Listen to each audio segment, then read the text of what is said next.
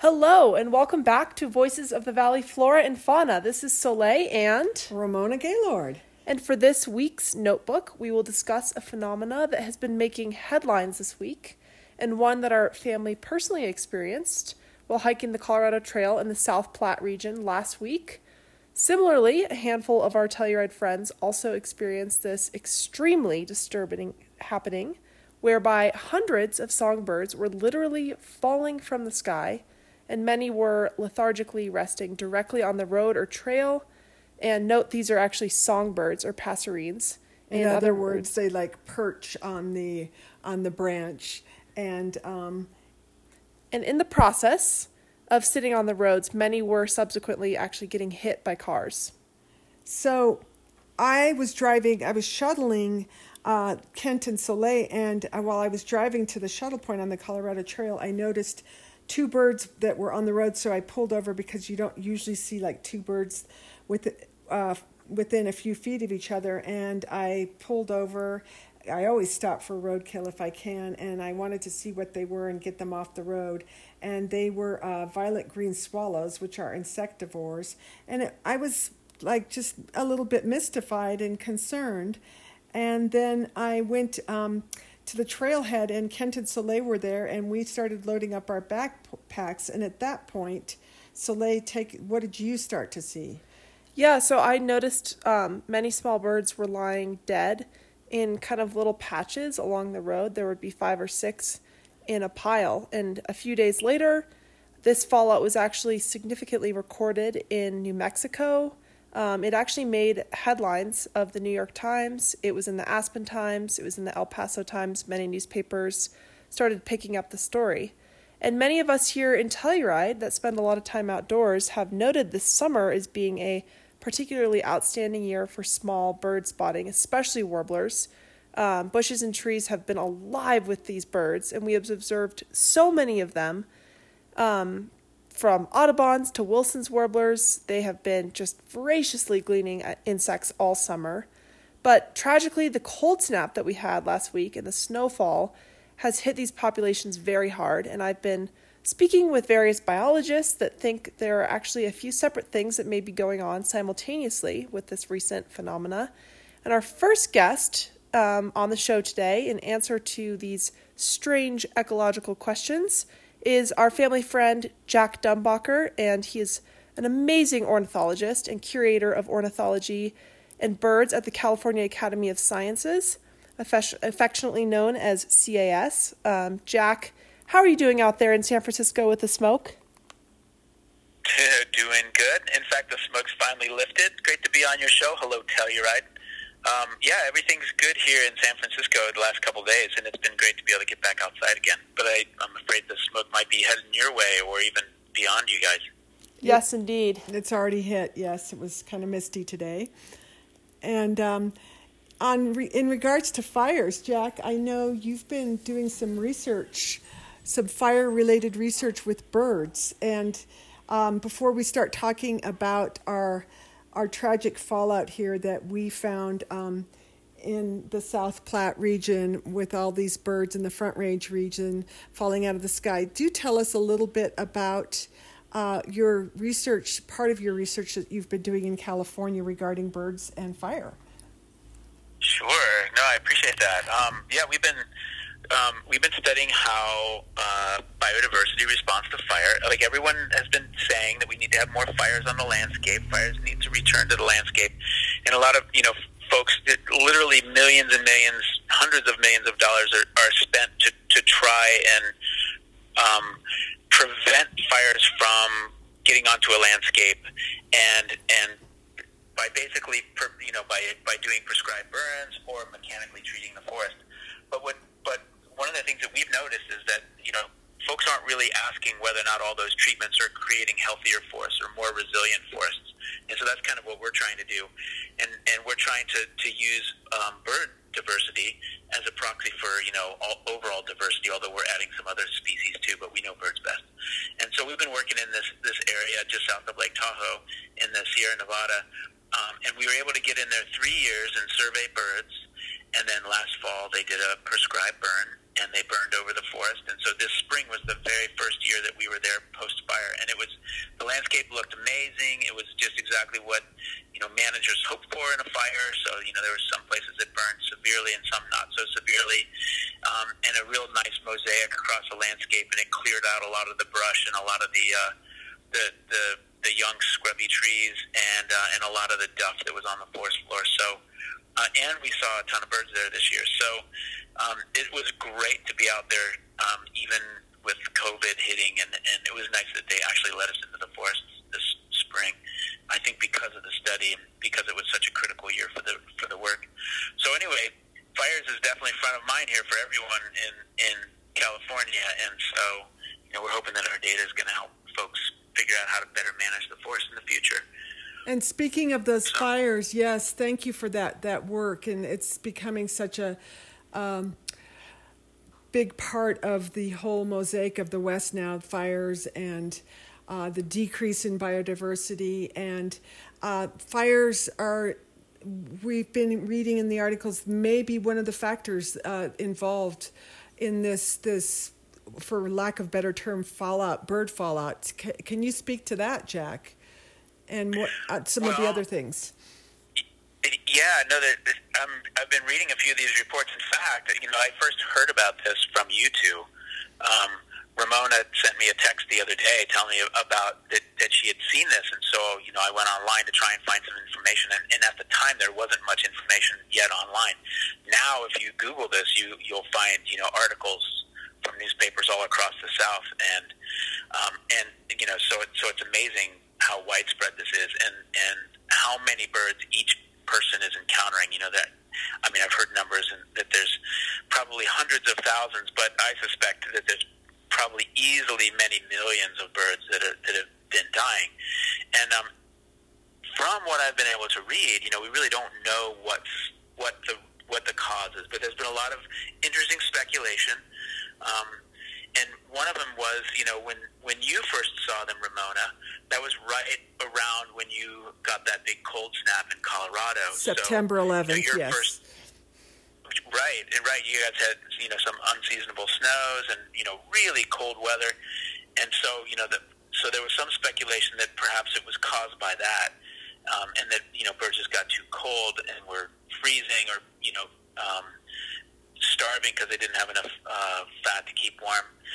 But then when we realized that, that this was happening later and even earlier, so it wasn't just around that cold snap. And it was happening in Arizona, New Mexico, Texas, even parts of southern Nebraska, apparently, and of course Colorado, where you've seen it. Somebody put together a really cool iNaturalist project, and now I can look. There's over 500 records, which is a very small number given how many people have reported this and how many birds each person has seen.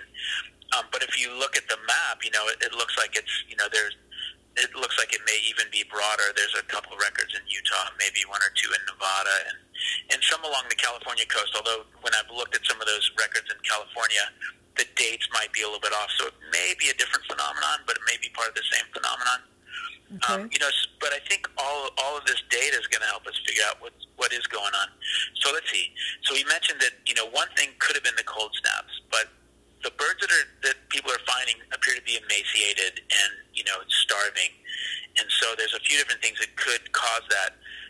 One of them is that we've had these huge fires in the western United States, and it may be that many birds that are migrating from further north, they see all this smoke and they reroute. They're like, can't go that way. It's too smoky. Interesting. And so they may have rerouted themselves, into states like Colorado and New Mexico, where there haven't been as many fires, where the air is clear, but where there aren't as many insects for them to feed on. So it could be that that's what or that's exacerbated it. It's also possible that there just wasn't enough food on the wintering ground. We had a case. I can't remember if it was last year or the year before, but there were a whole bunch of migrating gray whales that were starving along the route, and when scientists all put it together, it all pointed really to the fact that they weren't getting enough nutrition on their wintering grounds, and that there wasn't enough productivity up in the Alaskan waters where they fed. And so, some of the biologists are taking note of where these birds are coming from and asking whether or not they had good winters there, or a good summer there, and that they were able to fuel up. Because, birds do need to feed along the way, but the fact that there's this many dying in these, in these numbers and in this large geographic area, suggests that it may be broader than what's just happening here in the, lower United States. It might have something to do with the wintering grounds. And, another thing that's happening is we know that it's been much warmer. Yes. And when it's warmer, you use up more water and you become dehydrated quicker.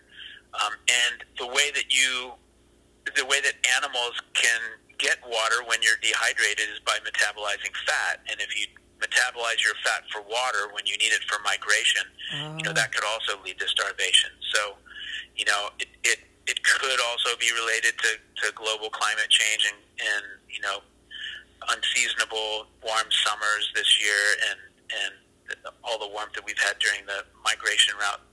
So, those are all different hypotheses, and some of those I've seen mentioned, some of them I haven't.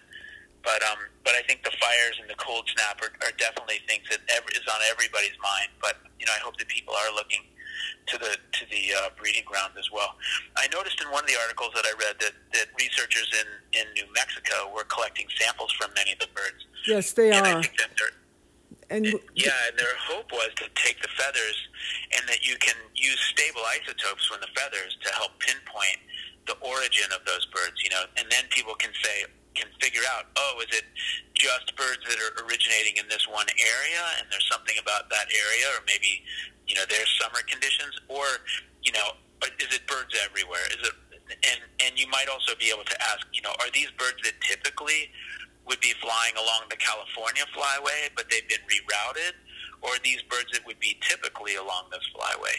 And so, hopefully folks are collecting some of these specimens. And I should say, too, absolutely, because I'm a researcher at a museum,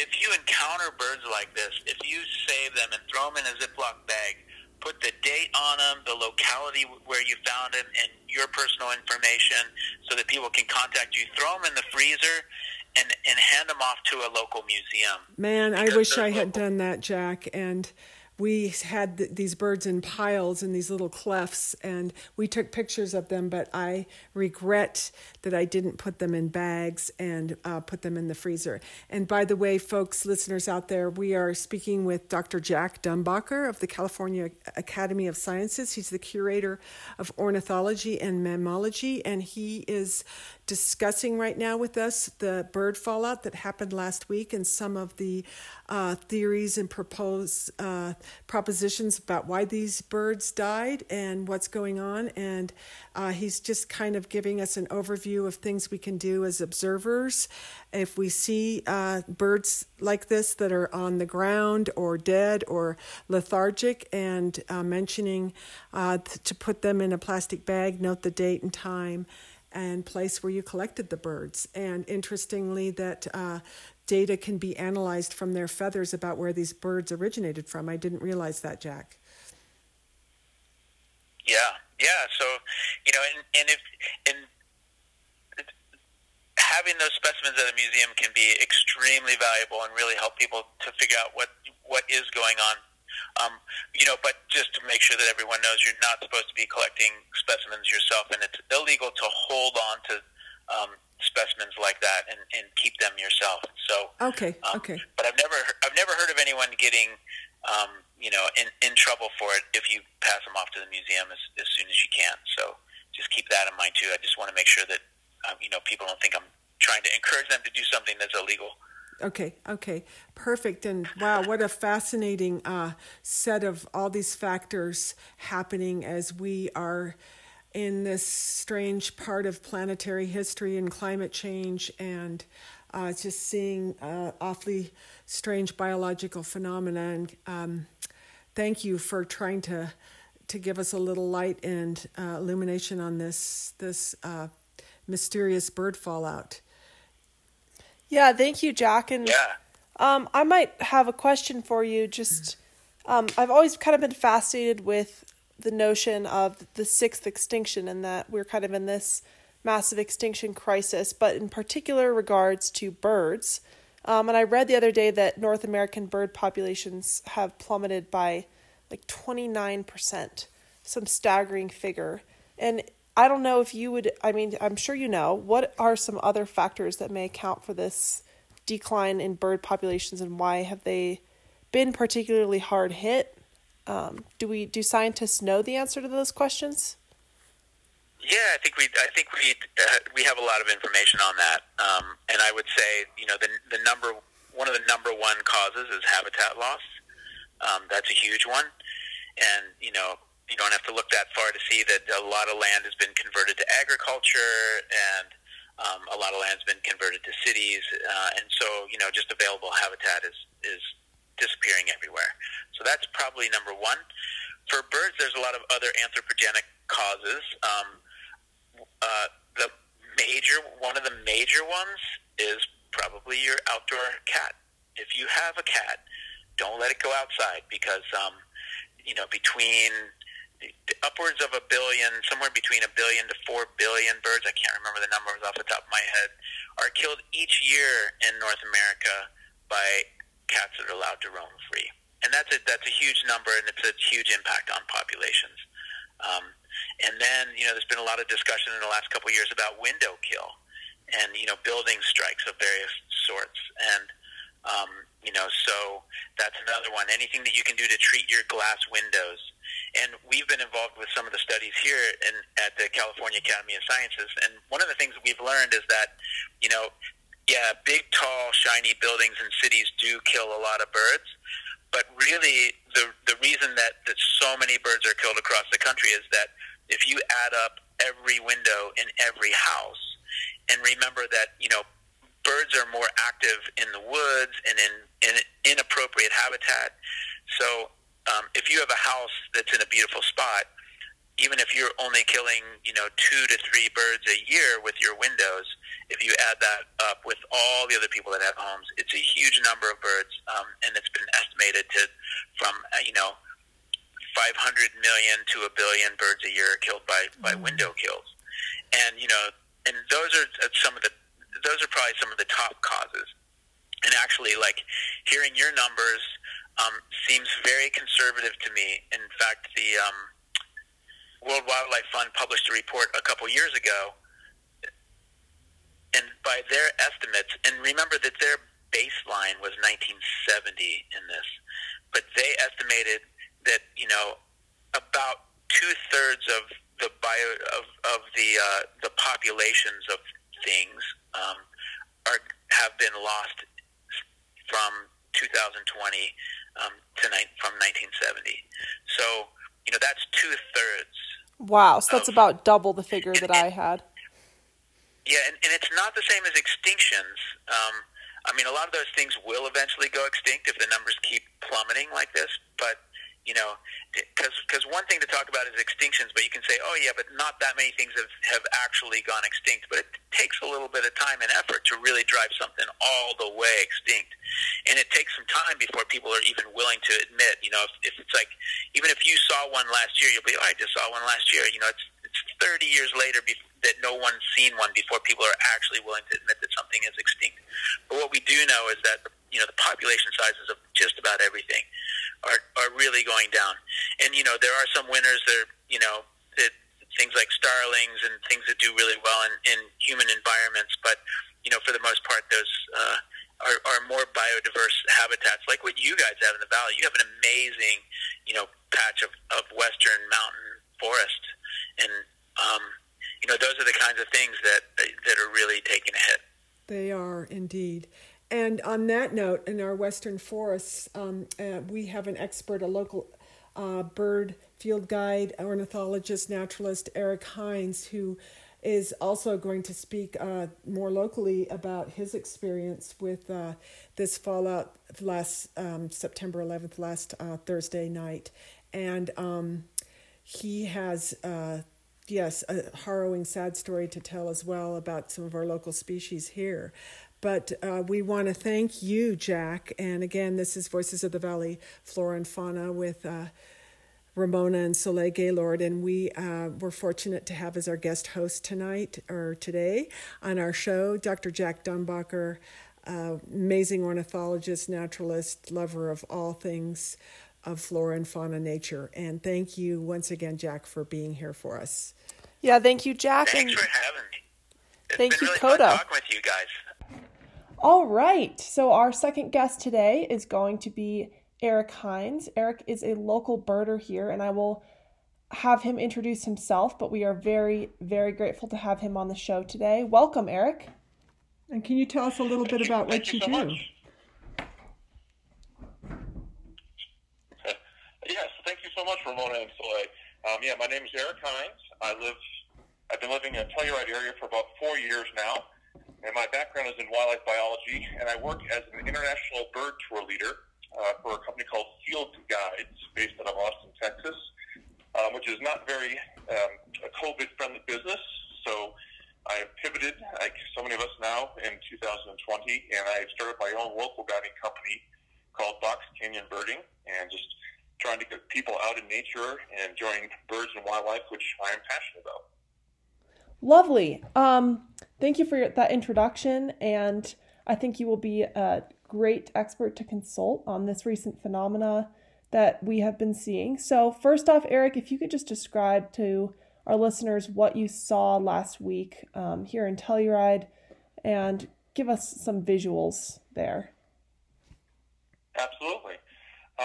So people who love birds and migration in particular tend to be a little bit of weather buffs, and I was sort of looking at the storm that was predicted coming to our region, a strong cold front with precipitation, snow for a lot of us, and realizing that it would have an impact on migration. So I was actually looking forward to it and for the birding that might happen. So I got up really early on Wednesday the 9th, and I headed up to Miramonte Reservoir in the south central part of San Miguel County. It's sort of an oasis, one of the few bodies of water we have in the county. And I was there at sunrise and was blown away.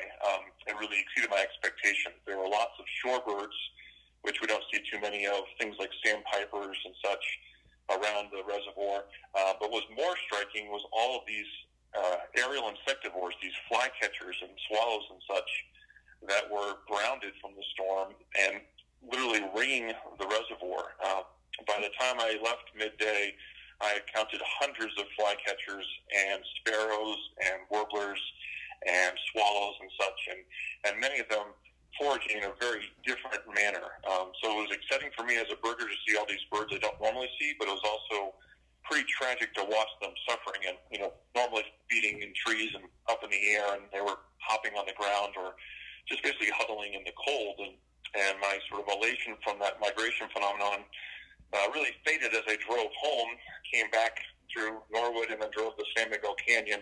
I live in Placerville, and I counted over 50 roadkill birds, mostly yellow-rumped warblers and Wilson's warblers, in the San Miguel Canyon in a 12-mile stretch from Norwood Hill to my house in Placerville. These birds that normally are up in trees, between the wind and the snow, I think the insects were knocked down, and they were just struggling to find food, and so they were on the roadside, and unfortunately, tragically getting hit by cars during that phenomenon. And then sort of as I became more aware of what was happening here and just thinking about the big picture, why was this happening? These are birds that are already struggling with the well-documented decline of insects in North America. And in particular, there's a well-documented decline in aerial insectivores, species that rely on catching insects in the air. So swifts, swallows, flycatchers, and some warbler species as well. And so I became aware over the course of the next day or two that this wasn't just here, but over a wide swath of this area in Colorado and into New Mexico. And I think a big contributing factor, obviously, the storm, getting snow in early September. These are neotropic migrants. These are birds that breed here in North America that spend most of their lives in Central America for the most part. Some go all the way to South America. And they normally are gone. They've migrated away before the snows hit. So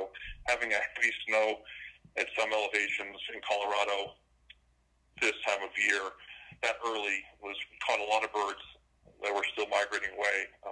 And so that, and I think another contributing factor, because nothing happens in a bubble, but I think the smoke from the massive wildfires across the West probably taxed some of these birds that were leaving their breeding grounds north of us, and they were already sort of in a weakened state, and challenged. The respiratory systems were challenged. Their ability to find food was challenged.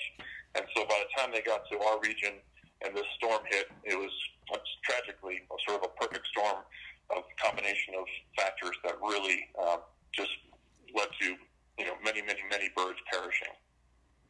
Wow, Eric, that is a fascinating story, and very, very sad and humbling. Yes, particularly striking that your day kind of started on this positive note, seeing these birds en masse and transformed emotionally throughout the day. That's striking and a very relevant example of how climate change will impact our biodiversity in the coming years.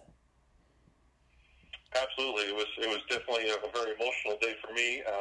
And I will say it was interesting, as tragic as that was at the time, there was sort of a little bit of hope at the end. The next day I was in the park down here in Placerville with my children, and there were several dozen warblers feeding on the lawn.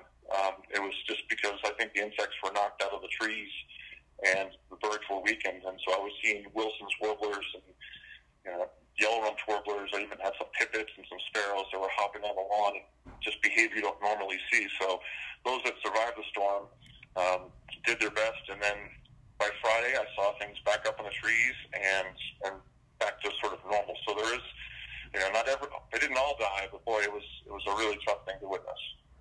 Yeah, and Eric, I have a question for you. So is this phenomena local, or did we see this across the state? Did we see this across the Southwest? What are your theories and suppositions as to the geographic extent of this phenomena? Yeah, this unfortunately was a pretty tragic and widespread event. It was a powerful cold front, and a large swath of this region, the Southern Rockies, got hit by this system. So I think birds suffered not just locally, not just in the state, but neighboring states as well. And so in migration, the birds that have evolved to migrate, there's great risk and there's great reward. So our birds that eat seeds and are resident here, things like chickadees and our Steller's jays and such, they're used to this sort of weather, and so they didn't get hit nearly so hard. But these birds that normally remain throughout their year in a warmer climate and eating insects, they just really were decimated by this storm. So I think the challenges that these birds face with our shifting climates are going to continue to be exacerbated by the situation. Wow, Eric. Well, thank you so much for your input today and your description of that devastating experience. And so with us today, listeners out there, that was Eric Hynes. He's an outstanding bird specialist. He works for Field Guides. He's a professional field guide birder. And if you ever have any questions or would like to take a tour with Eric, he is a walking encyclopedia. It's a most fabulous, wonderful, amazing experience just to walk with him for even 10 minutes. He spots things that you would normally just walk by and not notice, and it's always a joy to walk with Eric. And he has his Box Canyon birding now, so he's our local expert on birds. Thank you again, Eric. Yeah, such a pleasure to have you on the show today. All right. Thank you so much, Ramona and Soleil. My pleasure, and look forward to meeting people out in the field. Absolutely. And thank you, KOTO. This is Voices of the Valley Flora and Fauna.